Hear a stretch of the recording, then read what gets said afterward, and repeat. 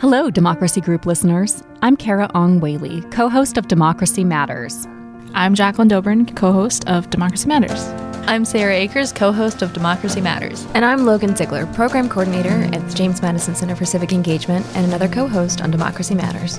Our best episode of 2021 features an interview with Carolyn Quillion Coleman. Carolyn was one of the original NAACP activists who helped to pass the 26th Amendment to the Constitution, and this year marked the 50th anniversary of that amendment. Jacqueline, why was this episode your favorite?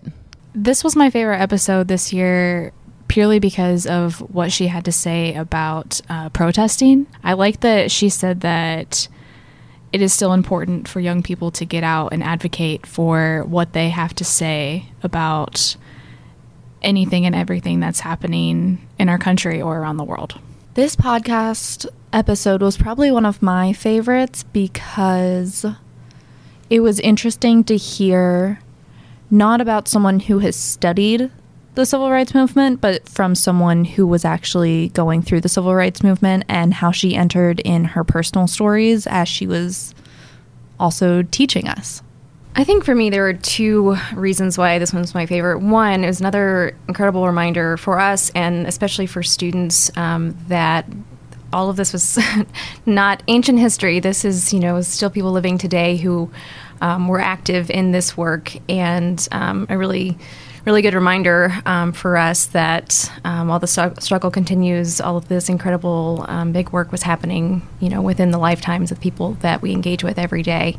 Another really impactful thing for me was just here's this powerful advocate talking about the importance of work locally and being engaged in local politics and getting to know people at a local level who can make really impactful change in your community, and that's how it starts, how change starts, and really the foundation of our democracy starts at a local level. It's so amazing that she continues to serve in her local government even to this day, and for me also, it was so important to be linking the work of racial justice and political power, as well as how these struggles are not easy.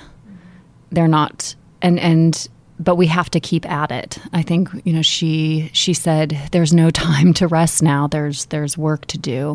And so we have to keep going. We hope you enjoy listening to our interview with Carolyn. If you like this episode, please head over to j.mu/civic/podcast to hear more. Welcome to Democracy Matters, the podcast of the James Madison Center for Civic Engagement at James Madison University. I'm your co-host, Kara Ong Whaley. I'm Jacqueline Dobrin, Communications Specialist at JMU Civic. This is Abraham Goldberg, Director of JMU Civic and faculty member of Political Science here at James Madison University. And I am Angelina Clapp, the current Graduate Assistant at JMU Civic. 50 years ago, the 26th Amendment to the United States Constitution took effect, lowering the universal voting age in the United States from 21 years to 18 years. Millions of young Americans were extended the right to vote, empowering more young people than ever before. The movement to lower America's voting age was led by young people, especially by young Black civil rights activists like Philomena Queen, Carolyn Quillion Coleman, and James Brown Jr. of the NAACP. For this episode, we drove to North Carolina to sit down and talk with Carolyn Quillion Coleman, who started her activism work as a teenager protesting segregation in Savannah, Georgia. In April 1969, she organized the NAACP-sponsored Youth Mobilization Conference in Washington, D.C. It was a gathering that brought together 2,000 young people from 33 states to lobby Congress in support of youth voting rights. The following year, testimonies by NAACP members led the United States Senate to amend the extension of the Voting Rights Act to give the right to vote to those between 18 and 21 years of age. On March 9, 1970, in testimony before Congress, James Brown Jr. of the NAACP made an explicit connection between the voting rights of Black Americans and those of young people. He said, quote, "The NAACP has a long and glorious history of seeking to redress grievances of the Blacks, the poor, the downtrodden, and the victims of unfair and illegal actions and deeds. The disenfranchisement of approximately 10 million young Americans deserves, warrants, and demands the attention of the NAACP. On June 22, 1970, President Richard Nixon signed into law several amendments to the Voting Rights Act of 1965, despite his reservations that the Voting Rights Act amendments of 1970 included the amendment that lowered the voting age for all federal, state, and local elections. At the time, President Nixon said, "If I were to veto, I would have to veto the entire bill, voting rights and all.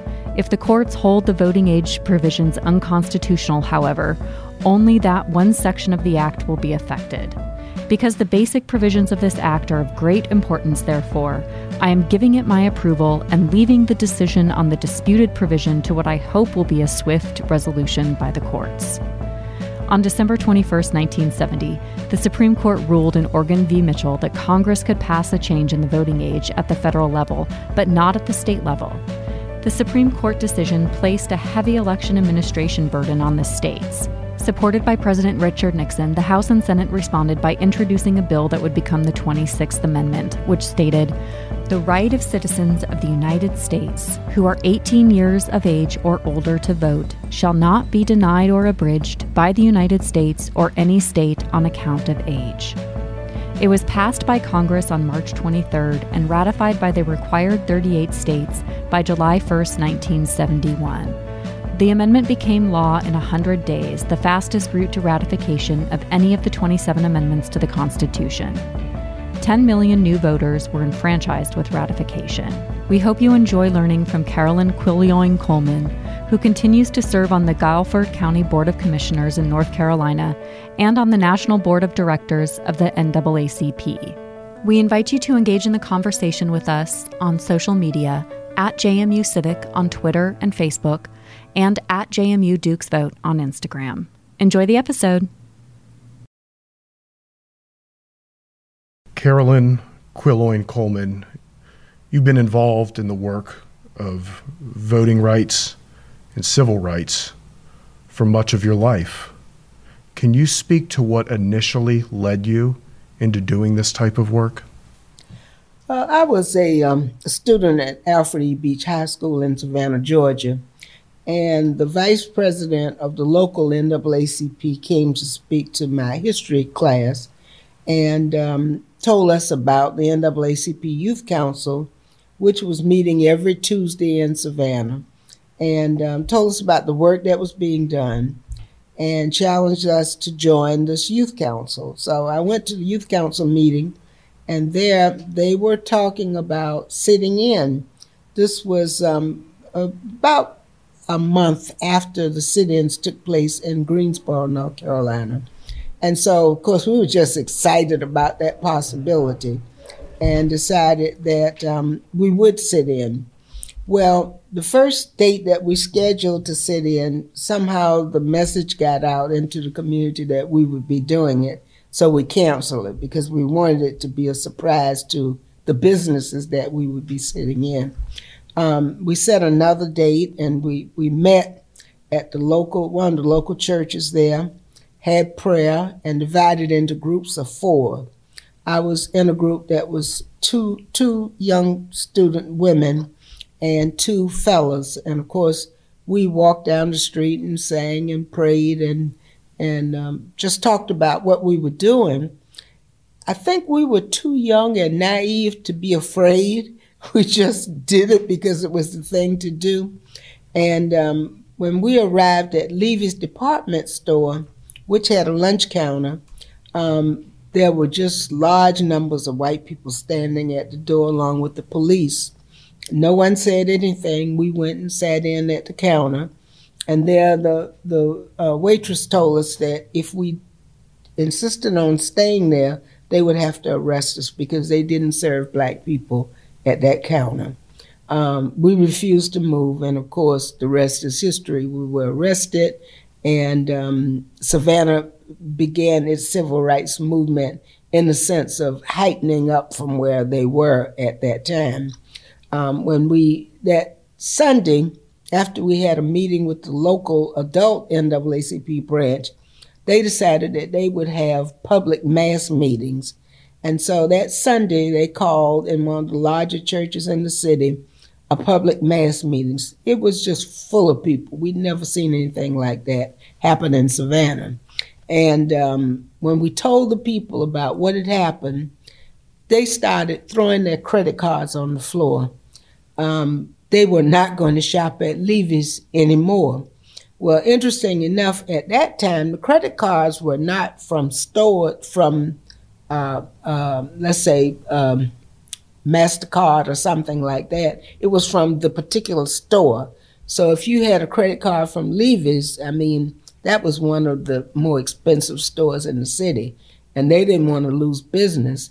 And so when people started throwing those credit cards down, that certainly made a difference with Levy's, but still no desegregation.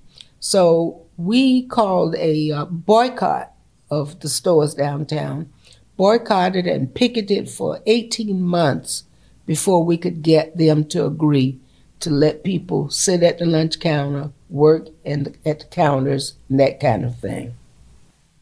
And so you were a high school student when you first started. That's correct. Mrs. Coleman, I wonder if you can share who influenced you the most and who some of your mentors were. I'd have to give my mother credit for that. We lived, of course, in a segregated community, and the streets in our community were not paved, and they were just dirt streets, and when it rained, there were just puddles of water, so you'd have to drive your car around to this side to avoid that puddle and drive to the other side to avoid another puddle, and we had no lights in the community.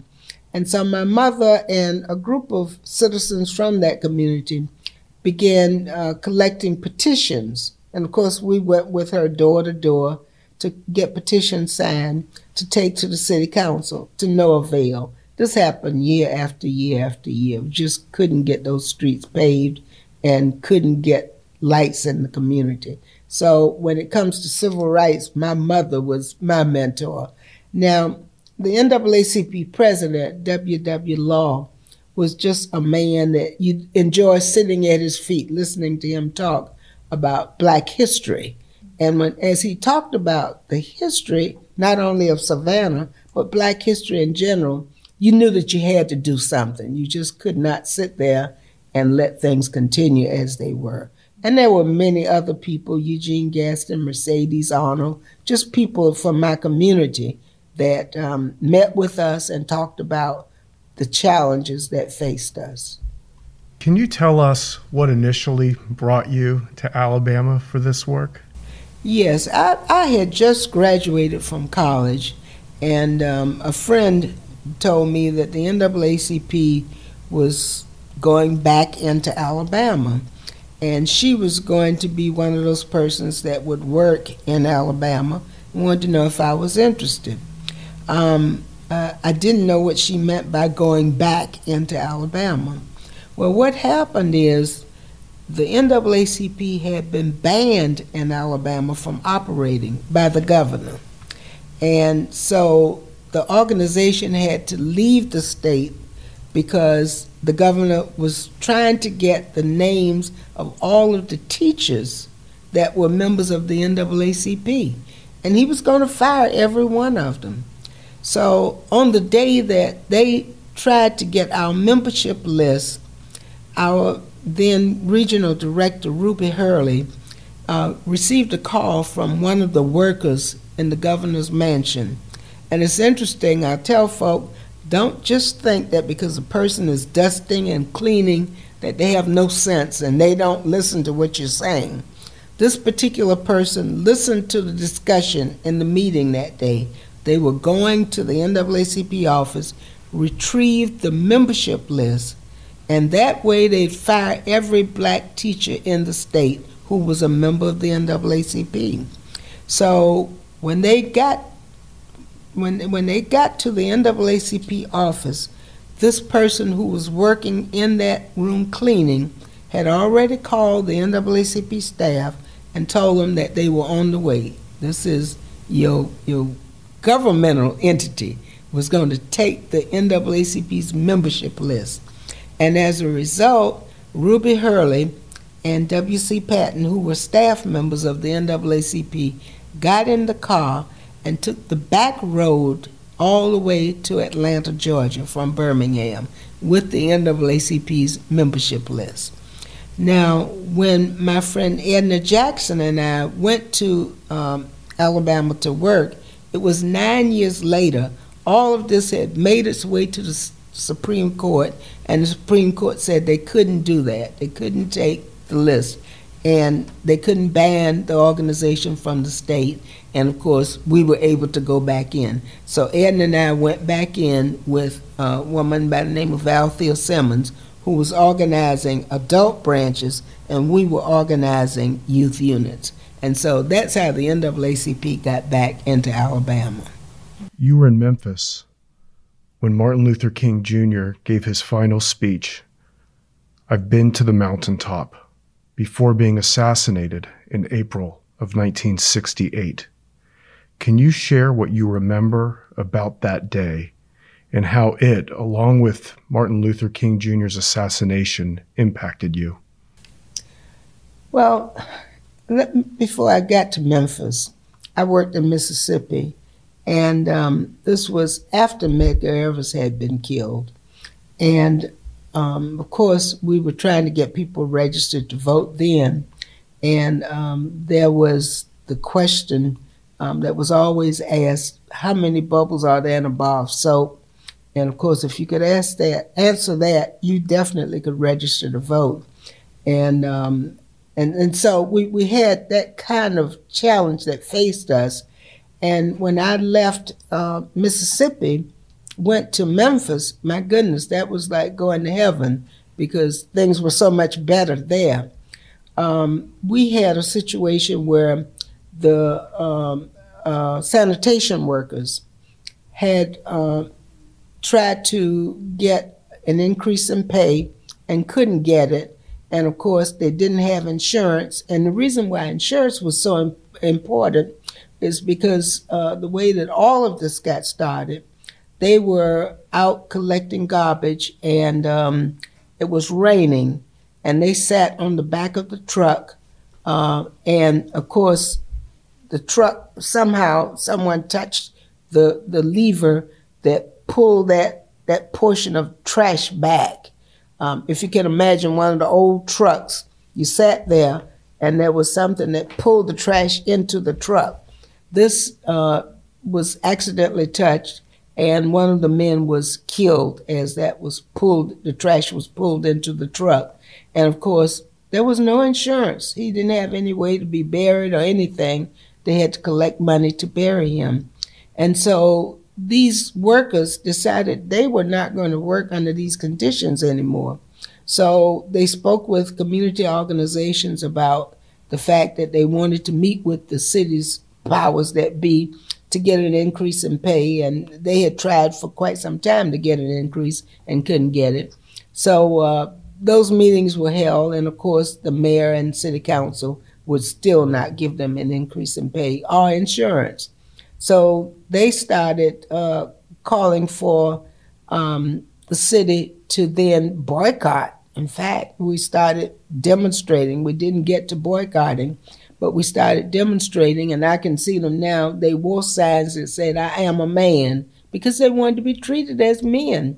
And so we began demonstrating there and wanted to heighten the activities.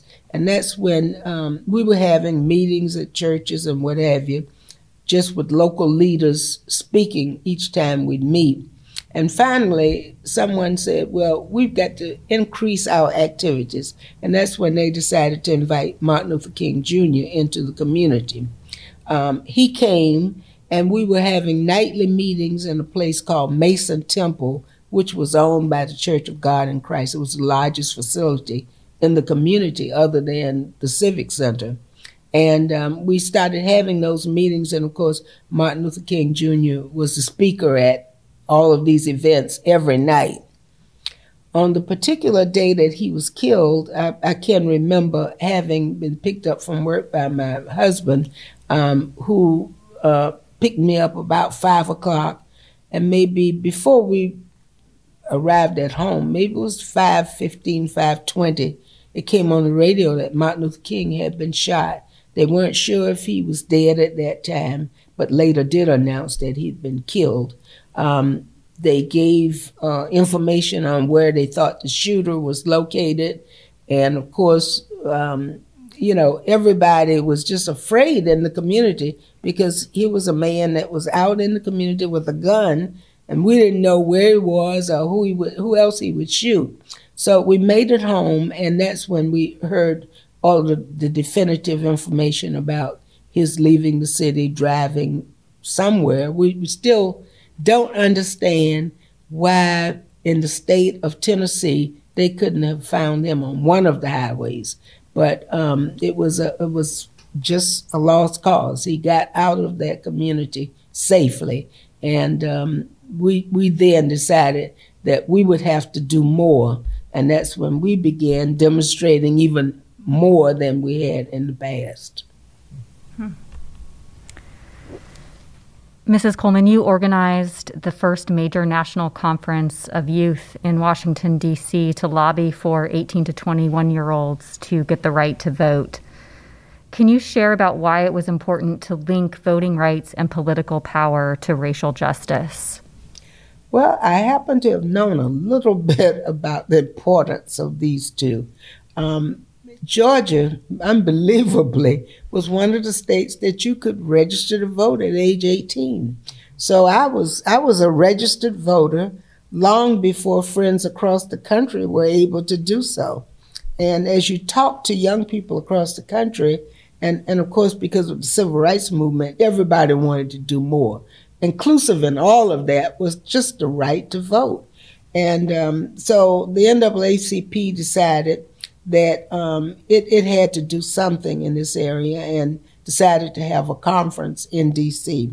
We called on young people who were members of organizations that were involved in community activities from across the country, and they came, black, white, all colors came, and decided that we would then lobby our congresspersons, which we did.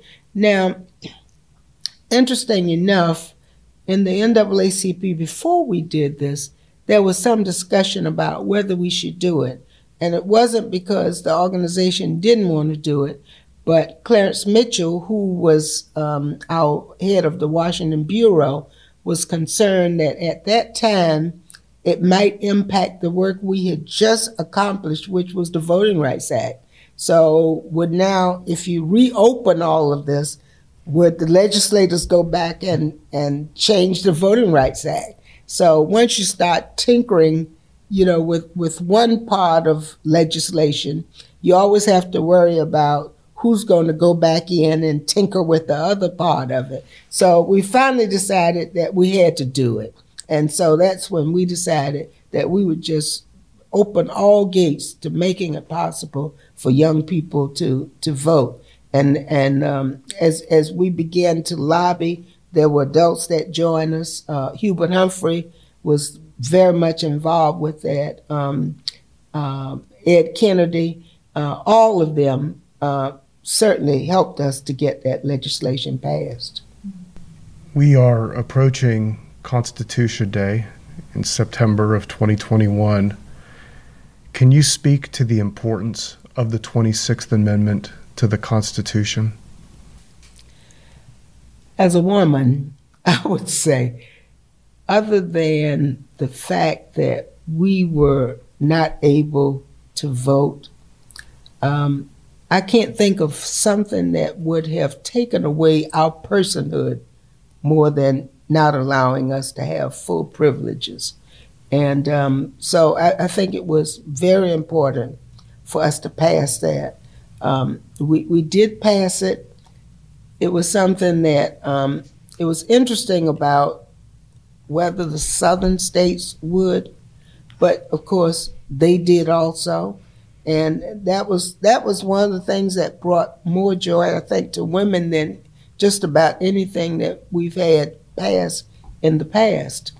I don't need to tell you that because of that, women are now in prominent positions in elected positions from the Congress right on down to the local level. And it has inspired us to do more and serve more.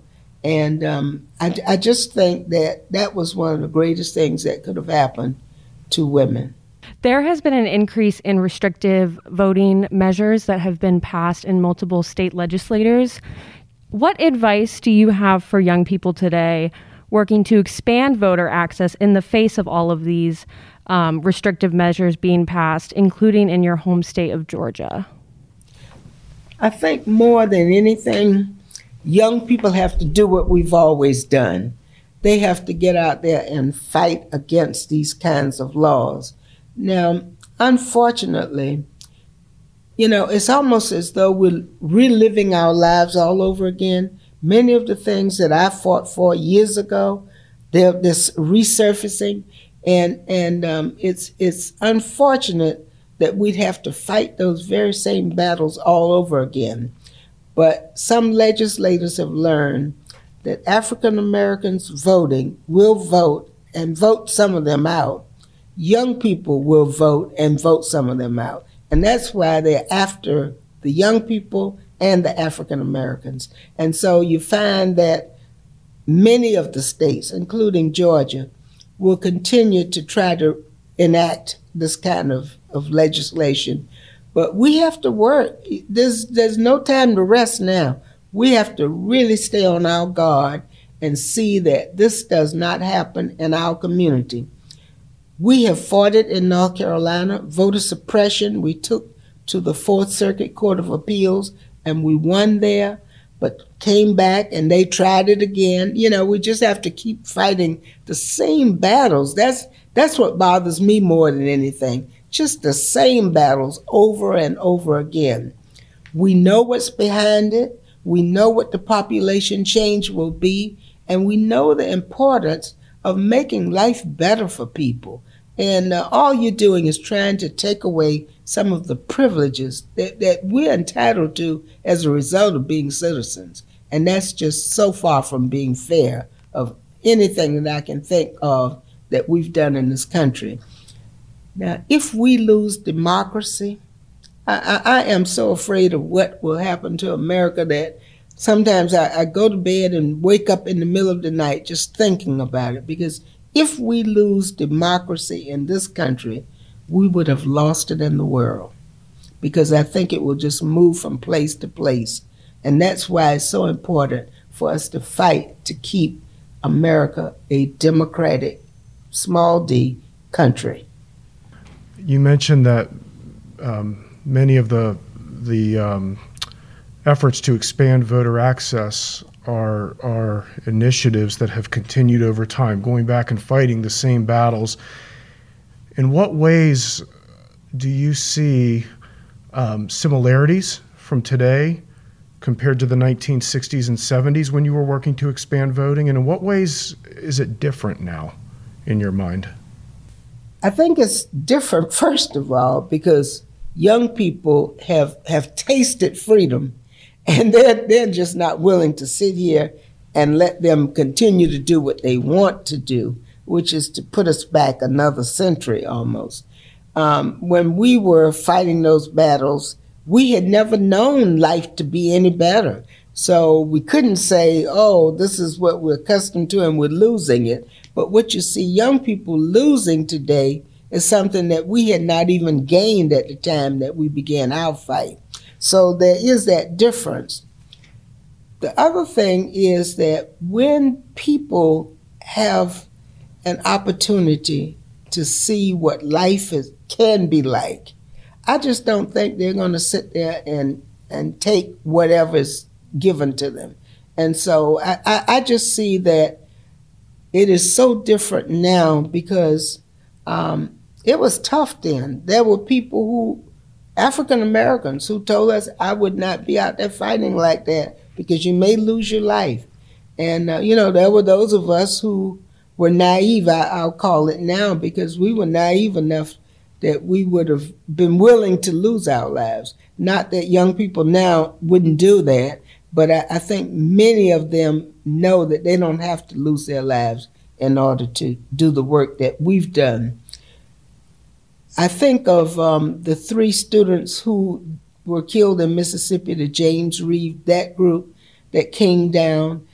Fortunately, we don't have to have students coming from the north to the south now to tell us that they're with us. We do get support, but, it's more in a commemorative thing, in Selma, Alabama, that kind of thing. But we don't have buses of people coming from the north to the south just to help us work to do the things that we need to do. It's more community oriented. You just spoke about much of the sacrifices that folks had to make in order just to get some basic rights that they should have had, including voting rights. I wonder if you can speak to the sacrifices people, especially young people now, need to make in order to strengthen our democracy. I think more than anything, they have to realize what's at stake. I'm not sure that many people, as many people as need be, have realized that when you take away the right to vote, you've taken away one of the things that this country has guaranteed from the day that we were born. And so it's important for young people to realize that to lose that means that you've lost one of the greatest things that could happen to you. We always look forward to attaining the age of 18 where we could vote. And that's why I work so hard to make it possible for young people across this country to be able to vote at age 18. Because next to your 16th birthday, that's the biggest thing that happens in your life, that age 18 being able to vote. And they were drafting young people at age 18 to go to the military, but they couldn't vote. Can you imagine that? So when you start talking about the sacrifices that young people need to make, I think they just need to think about their history, think about what's at stake, and know that they have a challenge that they must meet also. It's something about life that means it's cyclical. And so it doesn't just happen to my age group.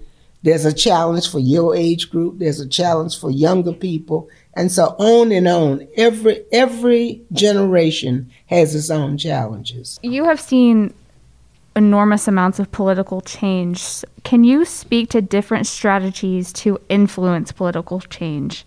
And when is a march effective relative to other forms of political participation? I guess I'm old school. I think a march is effective at any time. Folk just need to get out and let the powers that be know that they're concerned. And so a march is just effective and important at all times. But you want to make sure that march is nonpartisan. You want to make sure that it's one that is nonviolent. People have to understand that you're not talking about carrying weapons. You're talking about being nonviolent in your activities. And so that's very important. Now, that's just one of the strategies. I think one of the best things that anyone can do is go door to door, seeking to determine who's registered to vote and who's not registered. If you're not registered, then have the forms to register those persons that are not registered. It is so interesting because when I started in this work, especially down in Mississippi, you had to work out in the community and take people downtown to vote, to register. You didn't have the forms where you could just register someone there. You had to take them down to the Board of Elections in order to register. And especially in Mississippi, we worked in Jackson, one street called Ferry Street, which is where the black community primarily did its shopping. We would have to stop people who had children with them, ask them if they were registered to vote. If they were not registered to vote, we'd have to put them in our car along with the children who may be crying or hot or whatever, and take them down one by one to register them to vote. So we've come so far now. We have forms that we can take with us, give them to the person to register, and then give it back to us, and we can take it to the Board of Elections, and of course they're registered to vote. So it's so much easier now to do that, and I just encourage people to get out, work in their communities. There are some organizations that have all of this on computers now. They can tell you where to go. You don't just have to get out and walk every community. They can tell you which houses on the block you'll find registered voters, which ones are not registered. So it's easier. You just have to get out and do the work. You still serve on your local county commission. Can you speak to why it is important for people to be involved in local government?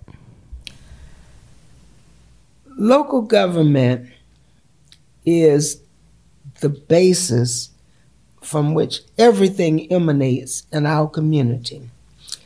If you say you're born, if you don't have a birth certificate that local government has approved as a local birth certificate, you weren't born.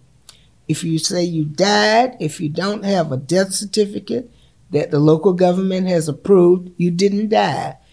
If you buy a car and you don't have a vehicle registration, you don't own that car, and so on. So then local government is the entity from which everything emanates that's important to controlling the rules and laws in our lives. So I just encourage people to go to city council meetings, school board meetings, county commission meetings, because this is where the changes are made.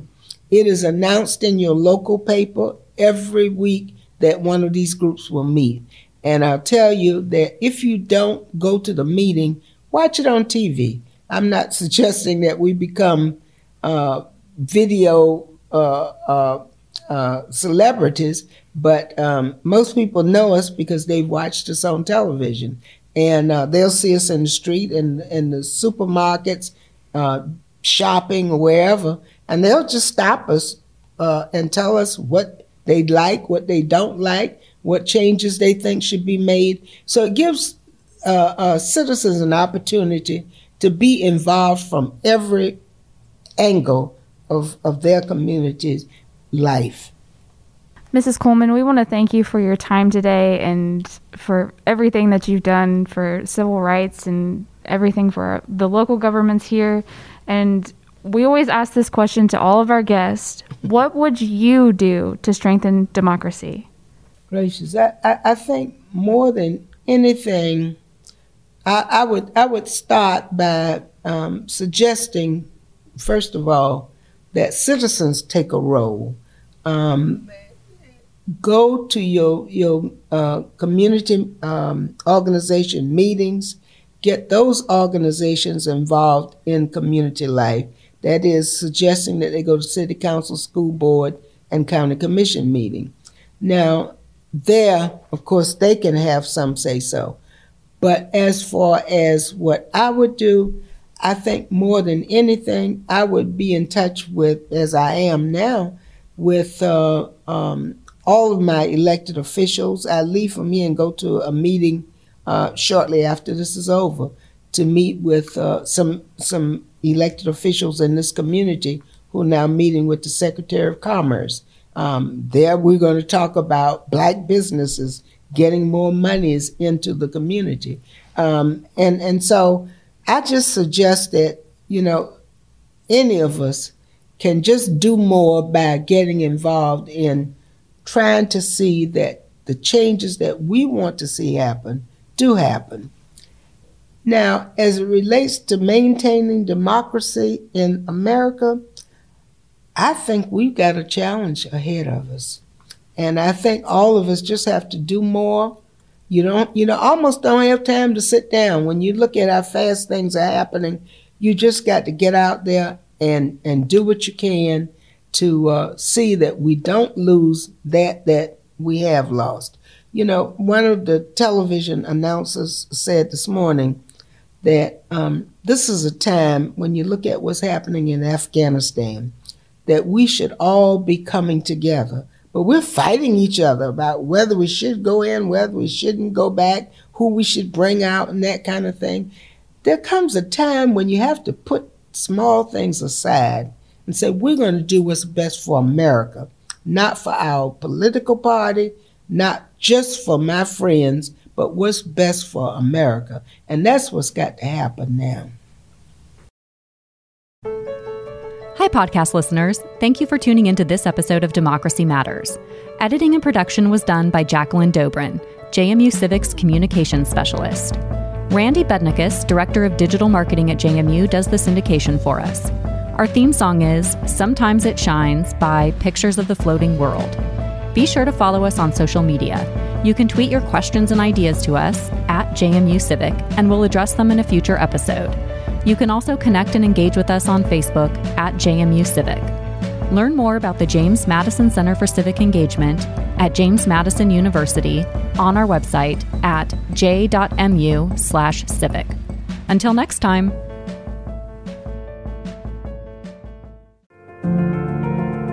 Thank you for listening to this episode from the Democracy Group. If you want more podcasts like this, then visit democracygroup.org. There you will find our events, topics, and a newsletter as well. So head on over to democracygroup.org.